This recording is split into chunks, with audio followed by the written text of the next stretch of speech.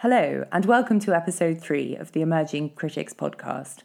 In this episode, I talk with Emerging Critics mentor and Creative Scotland Literature Officer Kate Welsh.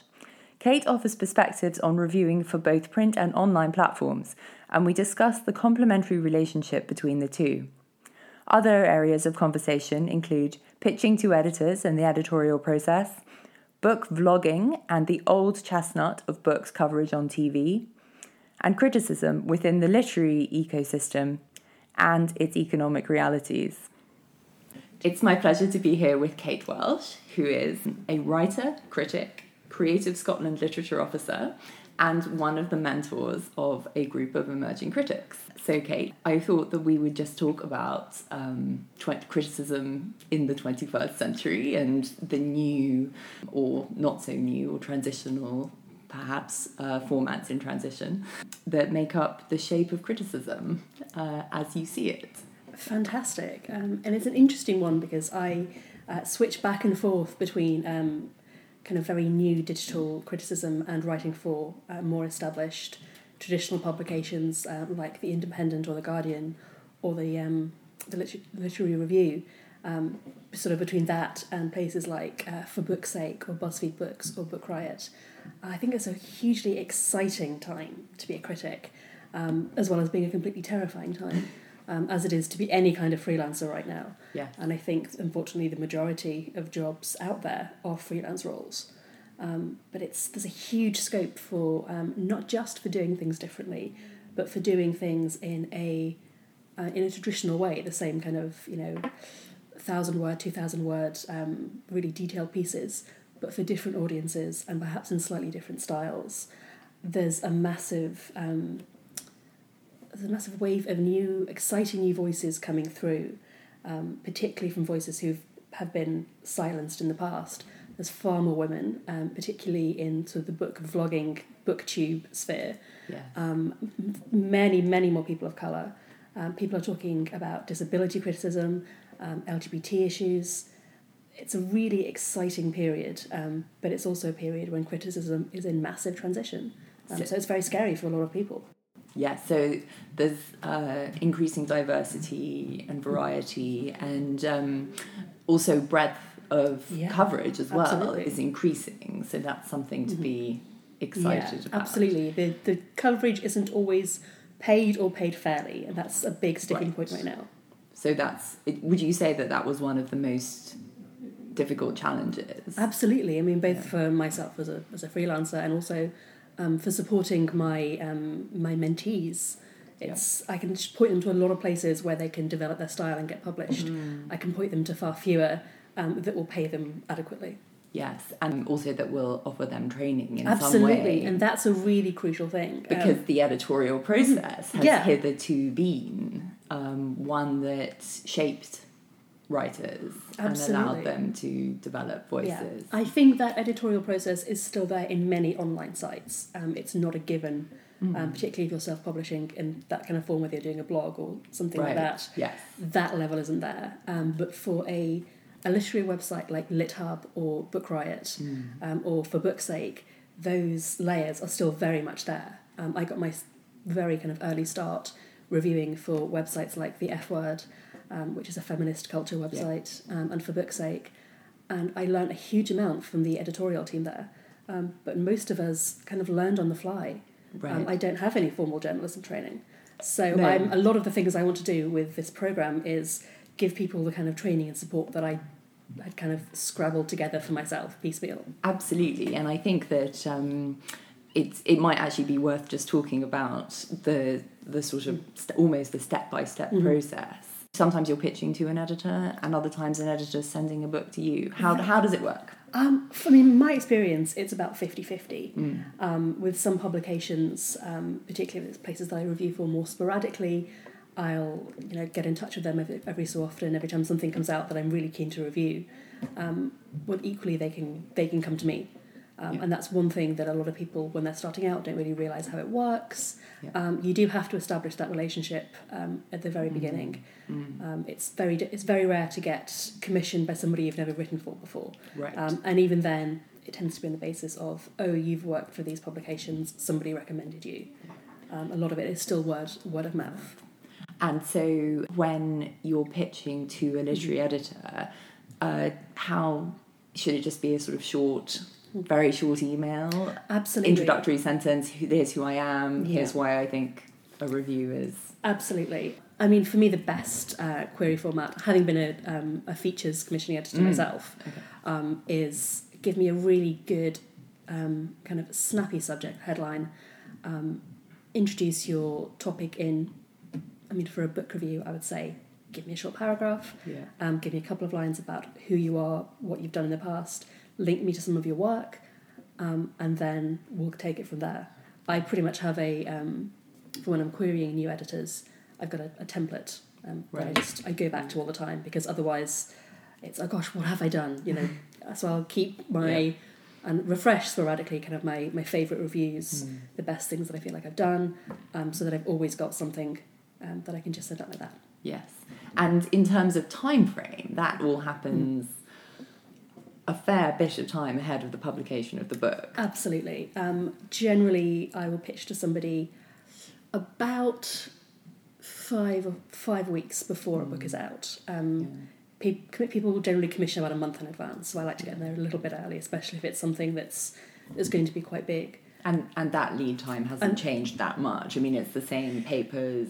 Absolutely. Online. Yeah, I will generally, if I'm reviewing online, I will get about a month's lead time. Sometimes it'll be less, but sometimes that's the case for, sort of physical media as well, for print. Print, right. I've been known to get like a week in advance for the trade publication Publishers Weekly, which a lot of people get started on, would get a week. Wow. It's a very quick turnaround time. So at one point I was doing 2 reviews for them a week. Wow. So reading constantly followed by writing. Reading. Yeah. And then once the draft is submitted, is there a once or twice? How many times will it be passed between an editor? Generally once or twice. Yeah. It's very rarely more than that. Right. I imagine that depends on the writer and the editor. Yes. I've never had anybody who's been hugely brutal to me, which is lucky. But yeah, it can... so long as you know the piece that you turn in is not always the piece that will go live. Right. Or will be printed. That's... I think write it, submit it, and then just switch off your emotions, because there's only so much you can do after that. Right. Yeah, and I've certainly had, both for criticism and for my other journalism, situations when I've not necessarily agreed with an editor's changes. Yes. And then it's a case of, okay, how important is this to me? What are my reasonings for really wanting either to keep this line in or to not make these changes? Right. And then it's a case of, okay, well, how, in balance, how important is this? And if it's really important, if it's central to the piece, I will push back. Right. Yeah. And if not, then it might just be something to sort of think about. Yeah, and I think it's important to be allowed to have the courage of your convictions, even if you're starting out. Yes. But equally, I've had edits made that I didn't understand at the time that now look like they make perfect sense. Yeah. So I feel like, particularly writing for the Daily Telegraph, my writing has improved massively in the past kind of year and a half that I've been a columnist there, because it's writing for a house style, and that's one big thing to remember in any kind of journalism, but especially in literary criticism, because that gets overlooked a lot. There's a particular way you will be expected to write. Yes. And that depends, obviously it shifts between print and a lot of online publications, but even between individual media outlets is going to be dramatically different. You can always tell a New Yorker essay. Yes, absolutely. If only by the punctuation. Yes, I think it's interesting to talk about how a critic assumes a voice sometimes. I mean, everyone is not... critics are generally very sharp readers, careful writers, very attuned to how other authors write and their own voices. But sometimes I wonder if critics are just great ventriloquists, almost. Like, there's incredible flexibility. God, I think yes, absolutely. I think if you kind of stacked up all of my pieces together, you would see a similar voice and a similar thread running through them. But yeah, you tailor your voice and your style to suit the publication you're working for. In a way, I'm being given a platform, but it's got to meet the needs of the audience who are reading it. There's absolutely no use writing, something in the style that I would do for something like BuzzFeed Books. Yes. For the TLS. Right. Or vice versa. And actually that's, in a way, the hardest thing for a lot of people to do is to know when you can be more chatty and informal and still get your point across. When you can tone down the slightly academic tone of voice. Yes. And of course, even for somewhere like the TLS or the SRB, it's not the same as writing an academic. No, indeed. An academic lit review. It's a very different beast. Right, and I think, because a lit review can just be a lot of throat clearing. Yeah, absolutely. And I think certainly for emerging writers who've had that academic background, yes. It's harder to break those habits. I think in a way, critics who haven't kind of had that university experience are actually in a slightly luckier position because they don't have any training they need to undo. Yes, I think that's right. And I think that one of the things that's emerged in the conversations around this Emerging Critics programme is that academic writing can be very deferential, which can occlude a critic's voice. Absolutely. And it's scary, especially if you're a newer writer, to be sent a book to review by an established author. Yes. And if you hate it, then how do you go about deconstructing it? It's a scary experience, but I think everybody has to have the courage of their opinions and the courage of their own reading. So maybe we should talk a little bit about opinion and its place online. Mm-hmm. I suppose Twitter is the place where the medium really encourages short, sententious sort of opinions, often without evidence. Whereas BuzzFeed might be a bit different, actually, when you've got 10 reasons why. Yeah. That in itself is a method of argument. Absolutely. And I think, BuzzFeed's got a huge amount of scope that it's not currently really exploring. In its other sections, it does some fantastic long-form reporting that's not quite crossed over into books yet. But the popularity of that section, and it's edited by some fantastic people, right. I think it could go really exciting places. My, I think, first encounter with BuzzFeed books was definitely lots of lists. Yeah. And quizzes, lists and quizzes. Yeah. Which character from Jane Austen are you? Yeah, and that's fun stuff. But I think I maintain, although I don't think it's been done yet, there's a way of doing a really good review in list form. I desperately want to I think it's really possible. Break something down into 15 reasons why this particular book works or doesn't work. Yeah. Illustrate it with GIFs, but make it a really good piece. And it's doable. I haven't managed to do it yet, but I'm trying. Right. Somebody needs to do it. Are there people whose online criticism you particularly admire? Or? I mean, Mallory Ortberg is fantastic. Her recent book, Text from Jane Eyre, it's fantastic because it's ostensibly telling the plot of Jane Eyre through a short series of text conversations, but actually really unpicks all the problematic sexism and racism about the novel. Her Text from Pride and Prejudice is this wonderful kind of exploration of the Regency marriage market and how actually Mrs. Bennet maybe kind of had a point. She weaves in points about 17th and 18th century property law in what looks like a fluffy, light-hearted piece. Yes. When it's done well, it can be absolutely fantastic. So it intensifies a reader's... Yeah. It looks, on the surface, it looks like it's cute fluff, but actually it's really cleverly done. And we're seeing more and more of that, I think. And it's, interestingly, predominantly female voices who are having the fun to kind of play around with it and not worry about being taken seriously, probably because women historically are taken less seriously. So if you're not going to be, why not just rip the whole rule book up? I should preface this by saying that there are plenty of male writers and reviewers who I admire enormously. But I think there's a freedom that comes with historically not having your voice taken seriously, which I think is a lot of the really fantastic, if not not just literary but pop culture criticism that I'm seeing is in online publications aimed at people of colour, and particularly women of colour. And because they've always been told they can't meet this particular standard that's been set, they invent their own standards. In a lot of ways, it's so much better. And I feel like a lot of traditional media can learn so much from that. It's exciting, and that's where the innovation is happening. And I would love to see that. I would love to see that reflected more in traditional media and print media, but also the historical, I guess, mentoring and support that happened through kind of the editorial chain traditionally be reflected as well.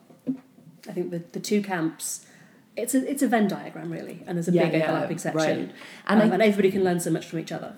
I'm not running roughshod over print and kind of I don't think publications so. because I don't think so. that's what I read. As much as I will read Book Riot. Right. My stacks of the TLS, the Economist, the SRB are piled high in my study. These things are complementary. Yes. And I think it's interesting that you can sort of click on something just as an aside in a short break, and have fun and have it sort of percolate through still, even. But that to sit down and read a long review is work. Yeah, it absolutely is. And I think there's an increasing appetite online for long form work. It's still rarer than I think it should be. Outlets are often going to take what's going to bring in the page views and the advertisers. Yes. It's much harder to monetize those decent, chunky, long form pieces. But there's an appetite for them, and I think nobody wants to see that lost. Yeah. Nobody wants to see good writing disappear, because that is the content. That is the content everybody's searching for. Yeah. The quizzes and the lists, they're ephemera. They are nice. They're complementary, but then they're never going to be the essential part. It's always going to be good writing. Good writing about good writing. Yes. I think there are a lot of opportunities for good writing to explore the new formats that are coming out. Yeah. And I'd like to see that done more. I'd like to see more critics be more adventurous and playful. That never means turning your back on or completely moving away from the traditional format, because there's a richness to that. There's a level of detail you can get into that you can't anywhere else. One of the things that I think is interesting that might be happening a little bit is that the middle length, i.e. the long form piece of journalism, is something that people are forgetting. I think that a lot of book proposals, are things that, or books that you read, non-fiction in particular, they can be, you can sort of be reading, you think, well, this was a great introduction and a great first few chapters, and then a massive bit of padding in the middle and an interesting conclusion. Exactly. Not everything has to be long form, and that's absolutely fine. Yeah. There was a discussion, was it in 2014 rather than in 2015? Or maybe it was at the very beginning of this year, about the absence of books on television. Yes. I mean, that recurs constantly. And the thing is, the absence of books on television is absolutely dreadful. The state of arts coverage. What's out there is fantastic, but there needs to be so much more of it. I don't think anyone would argue against that. Yeah. Except the people commissioning it, clearly. There's such a richness of sort of book vlogging. Yes. And it shows there's such an audience out there. That's the thing. As art sections and newspapers are being cut because we're told there's no readership, this is flourishing online. So somewhere this message is getting lost. Yes. It's really just a case of how can we make this compensated for the people making it. Like, the majority of book vloggers are not getting paid for the huge amounts of effort they're putting in to having some really great and intensive debates about literature. And yes, a lot of it is debates about young adult literature, but that's as valid a genre as anything else. And I think that's one interesting thing that the democratisation of online debate is getting right, is that it's applying that level of kind of serious criticism to genre fiction. So whether it's sci-fi or young adult or romance, that's getting picked apart and celebrated in just the same way that literary fiction historically has been.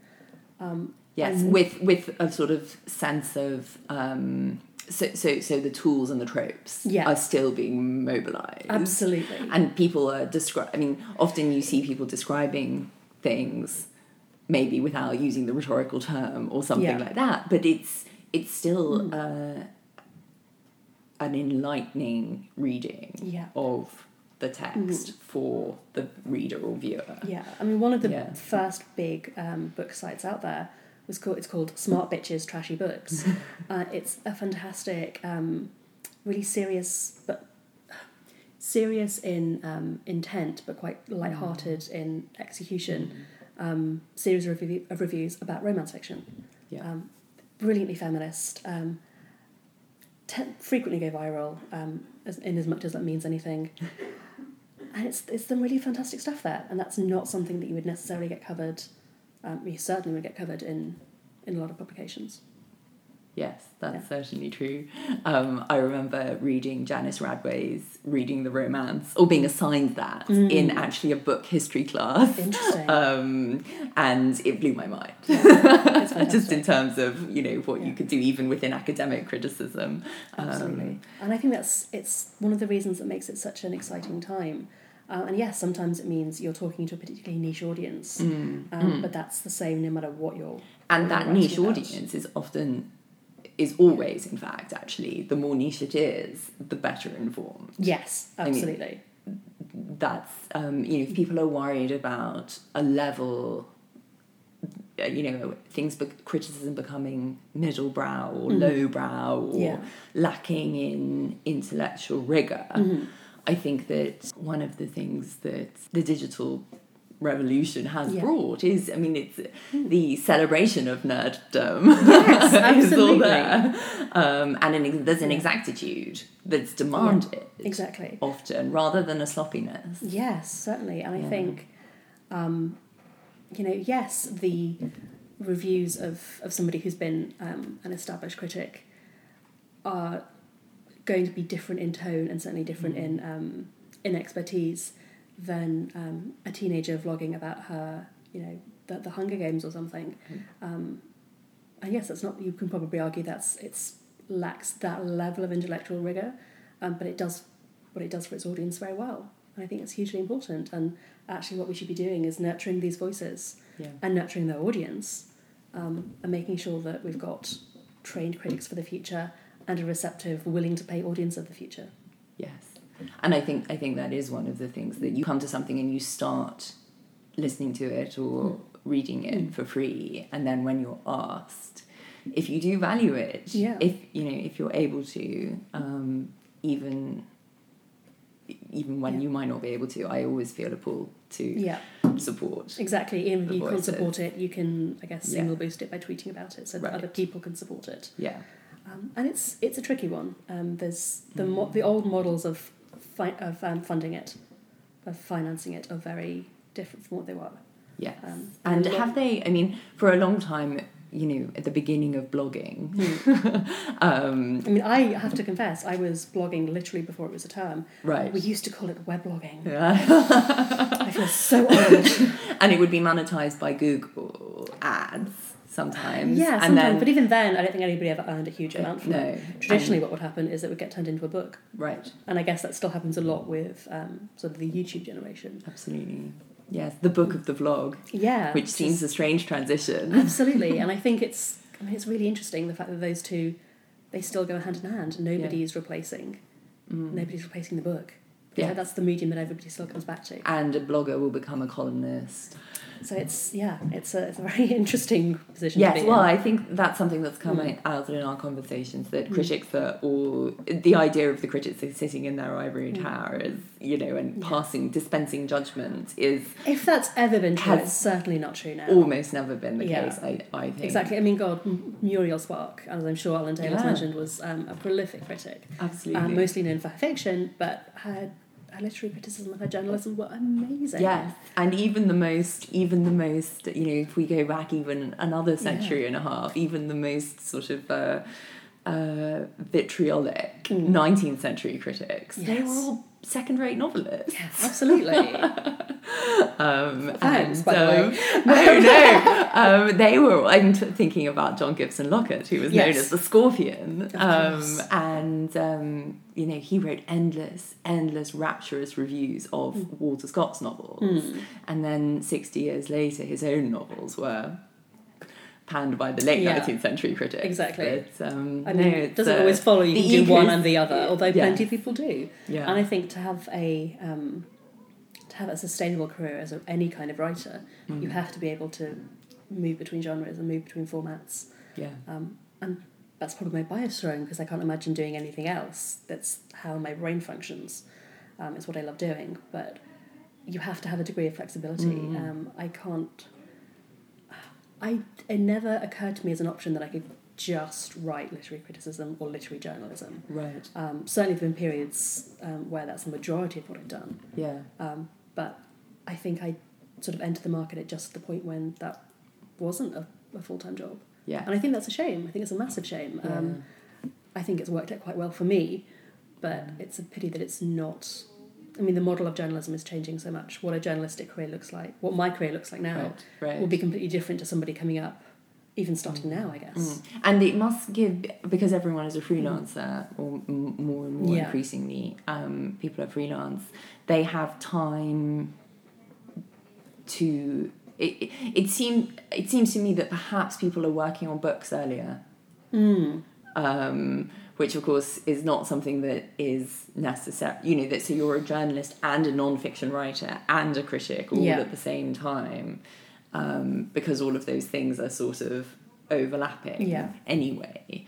But at the same time, working on a book is often a project that you don't get paid for until the very end, and even then. Yeah. I mean, I think one of the biggest questions that journalists of my my generation and I guess career level have is, okay, how do I pay the rent? Yeah. Occasionally the really established ones get to ask, how do I pay the mortgage? Right. But I can't even think about that. Yes. And it's an important question, and not enough discussion is happening about which publications pay well, which publications don't, who you're going to have to chase 5 times. Right. This is the nitty-gritty. And whether it's worth chasing them 5 times. Like, if it is worth, if you do have to chase them 5 times, it sort of indicates that there will be a response. Exactly. Yeah.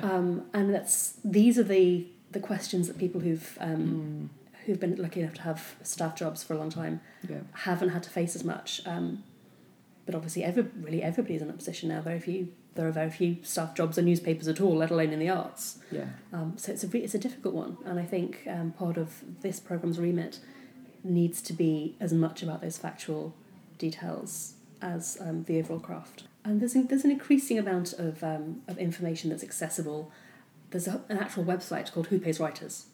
Yes. It's a database. It is invaluable, and that's. Yeah, I think that's every bit as important a tool in somebody's arsenal as the elements of style. Right, indeed. Because the elements of style are fantastic, but they do not pay the rent. They certainly aren't going to pay the mortgage. That's a pretty great way. I think that might be a good place to finish.